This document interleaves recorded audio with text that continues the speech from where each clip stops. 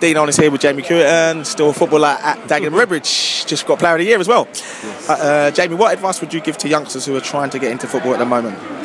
Just work hard, keep your head down really, don't get too caught up in sort of bright lights and flash stuff.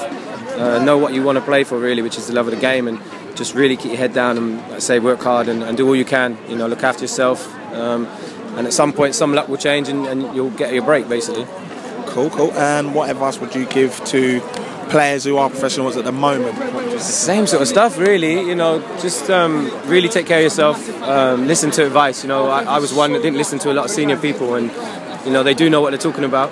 They've been there, they've done it, and eventually when you get to an age you'll realise that they do know. So try and take as much advice as possible, and generally just like what I've tended to do is look after yourself a lot more. Night out, stuff like that will always be there. You know, if you think things aren't going to, and just enjoy the game, and you know, it will look after you and it'll give you a good career.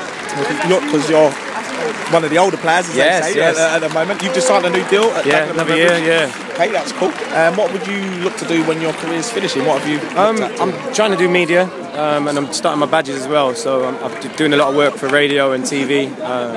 It would definitely be football, because from school I was out, didn't have a qualification, straight to football at 15, and it's all I've known, so I'm trying to go down those sort of avenues and hopefully give something back to football really.